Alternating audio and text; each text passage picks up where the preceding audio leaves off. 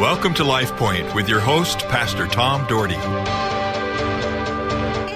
Hi, folks. Thanks for joining me again. If you've listened this week, I've got for a whole week and maybe even more, I have my whole entire staff with me today. Pastor Dewey Alger, Pastor Maxwell Buchanan, Pastor Don Bertelson, the four of us, and I'm Tom Dougherty, and we're going to share. We're talking about the accountability of Jesus, and we're going to close this message out with, this will be the third message in this. This will be the end, and we'll be sharing something different next week. But let's have a word of prayer first. Lord, thank you for the day. Thank you for these guys who love you so dearly, and they work so vividly and strongly and excitedly in their ministries. Bless them, God, and bless our listeners. Lead us. May we listen to you. May we be accountable. Thank you for all those that take time to listen. In Jesus' name, amen. Luke 8:17 says, "For there is nothing hidden that will be disclosed, and nothing concealed that will not be known or brought out in the open." You know, we all know this. The Lord knows all. You ever growing up hearing that from your folks? You know, God sees you no matter what. We always use the illustration of Adam and Eve in the garden, and until they sinned, they didn't realize they were naked, and the embarrassment and this and that God sees us. He knows everything about us. More than that, Jesus wants his disciples to follow him. Your spiritual influence, folks, will be looked at. Believe me, it's going to be looked at. People know what you're about.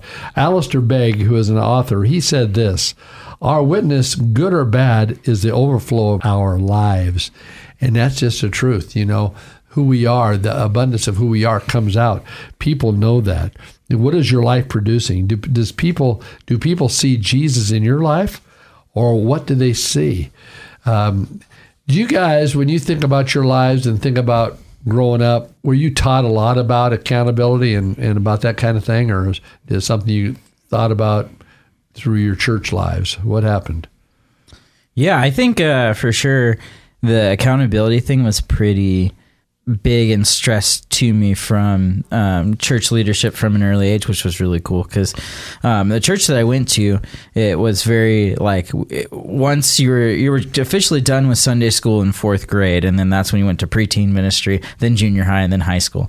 And all along those times, like preteen ministry upwards, we always had a leader that was walking with us, and they were always I'm still in contact with a lot of those people, and they're still my friends, and still even accountability partners to this day that I can talk to about just about anything. And so just the accountability and even getting in the Word and living this thing out was always an example to me, and I always had people doing it and doing it pretty well and ministering to my own life. So I think I'm very blessed in that way, and at home too, but that's just awesome. Even from a church aspect. Yeah, accountability I think is... and I know we had a lot of it growing up. I was very blessed. For 2 years of my life, I got to go to a school called Greenleaf Friends Academy out in Greenleaf, Idaho.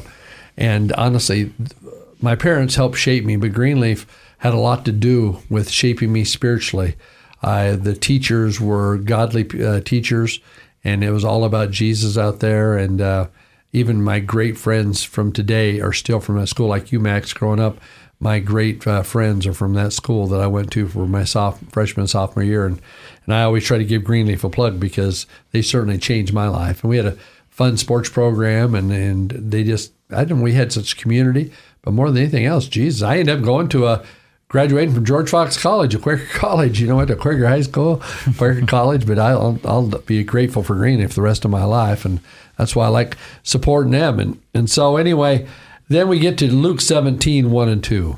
Jesus said to his disciples, "Things that cause people to stumble are bound to come, but woe to anyone through whom they come. It'd be better for them to be thrown into the sea with a millstone tied around their neck than to cause one of the little ones to stumble." I honestly think that many people ignore these powerful words of Jesus because they know they are leading people down a wrong path by living contrary to what the Word of God says.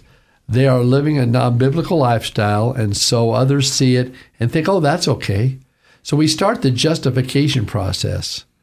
Jesus is not wasting his breath. He said things that cause people to stumble are bound to come because the enemy is alive and well, but woe to those that they come. That is why I always tell parents, What are you emulating at home? Your children, what do they sing?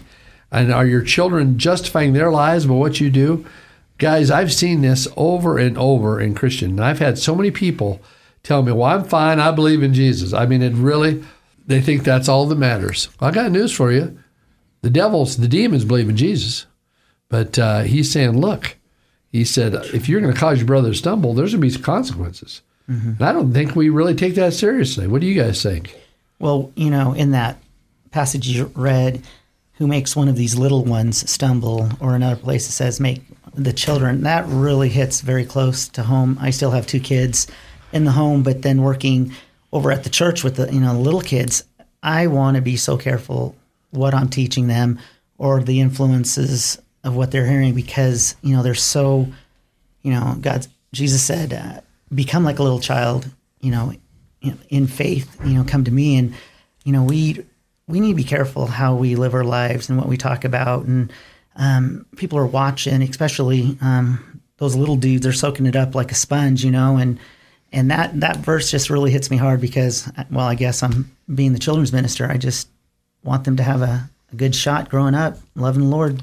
Well, I agree. And you got 2 young teen kids.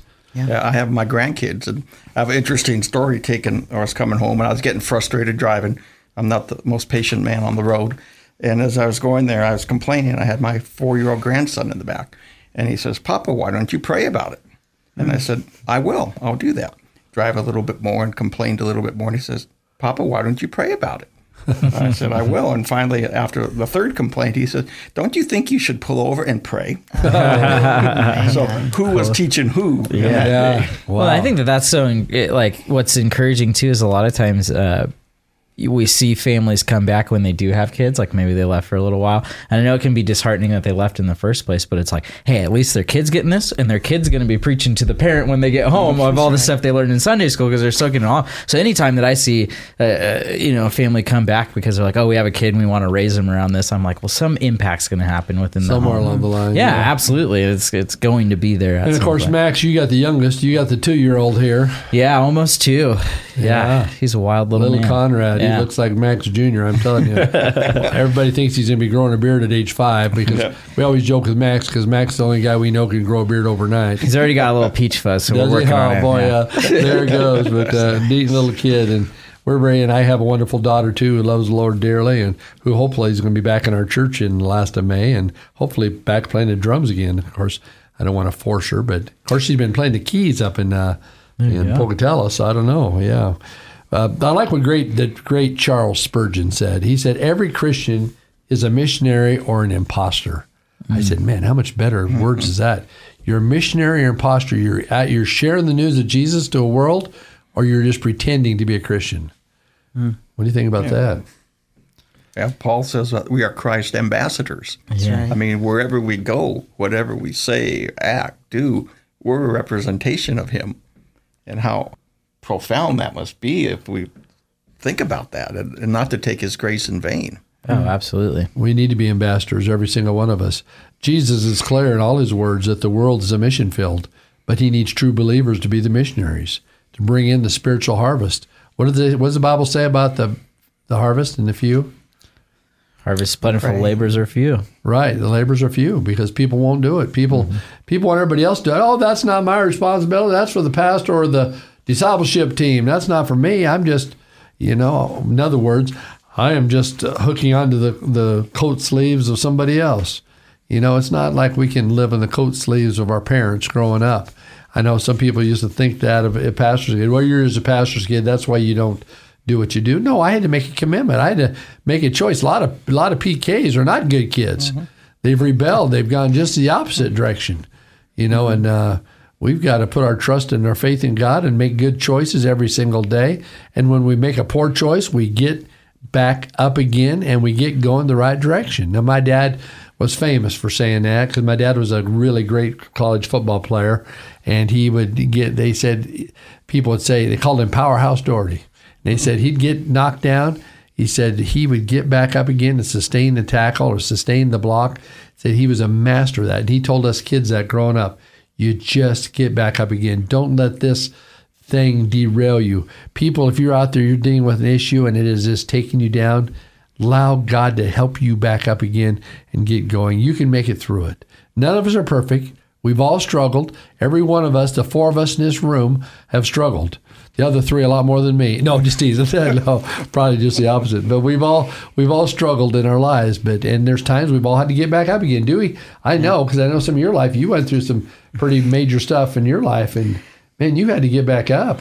Yeah, God will test us, and it's easy to say I'm a Christian, but then when the choice is made, follow Christ or follow your own reasoning or logic or even money, I had to say goodbye to a couple of things, so I can say, God, I fully trust in you. And it was a little hard for my family and I, but here I am sitting with Tom again after so many years, and with Don and Max, and God knew the beginning from the end and the end from the beginning.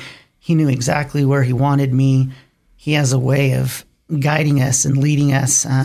We always want to put our little fingers in it, and it just messes things up. If we can just really trust him, he really knows. He really has the best for us. He does. Jan Johnson from Moody Monthly Magazine said, many believers are rabbit hole Christians. In the morning, they pop up out of their Bible studies, and finally in the day, praying for the unbelievers they safely avoided all day. Is that true? I mean, there's so many people, we pray for all these things, then we avoid people because we don't have to deal with them. Folks, your decisions are huge. Your future is huge. God has something big for you, and he wants you to trust him. He wants you to be accountable to him. Hey, he wants to be the difference maker in your life. Folks, thanks for listening. Boys, thank you. Lord bless you. Thanks, folks.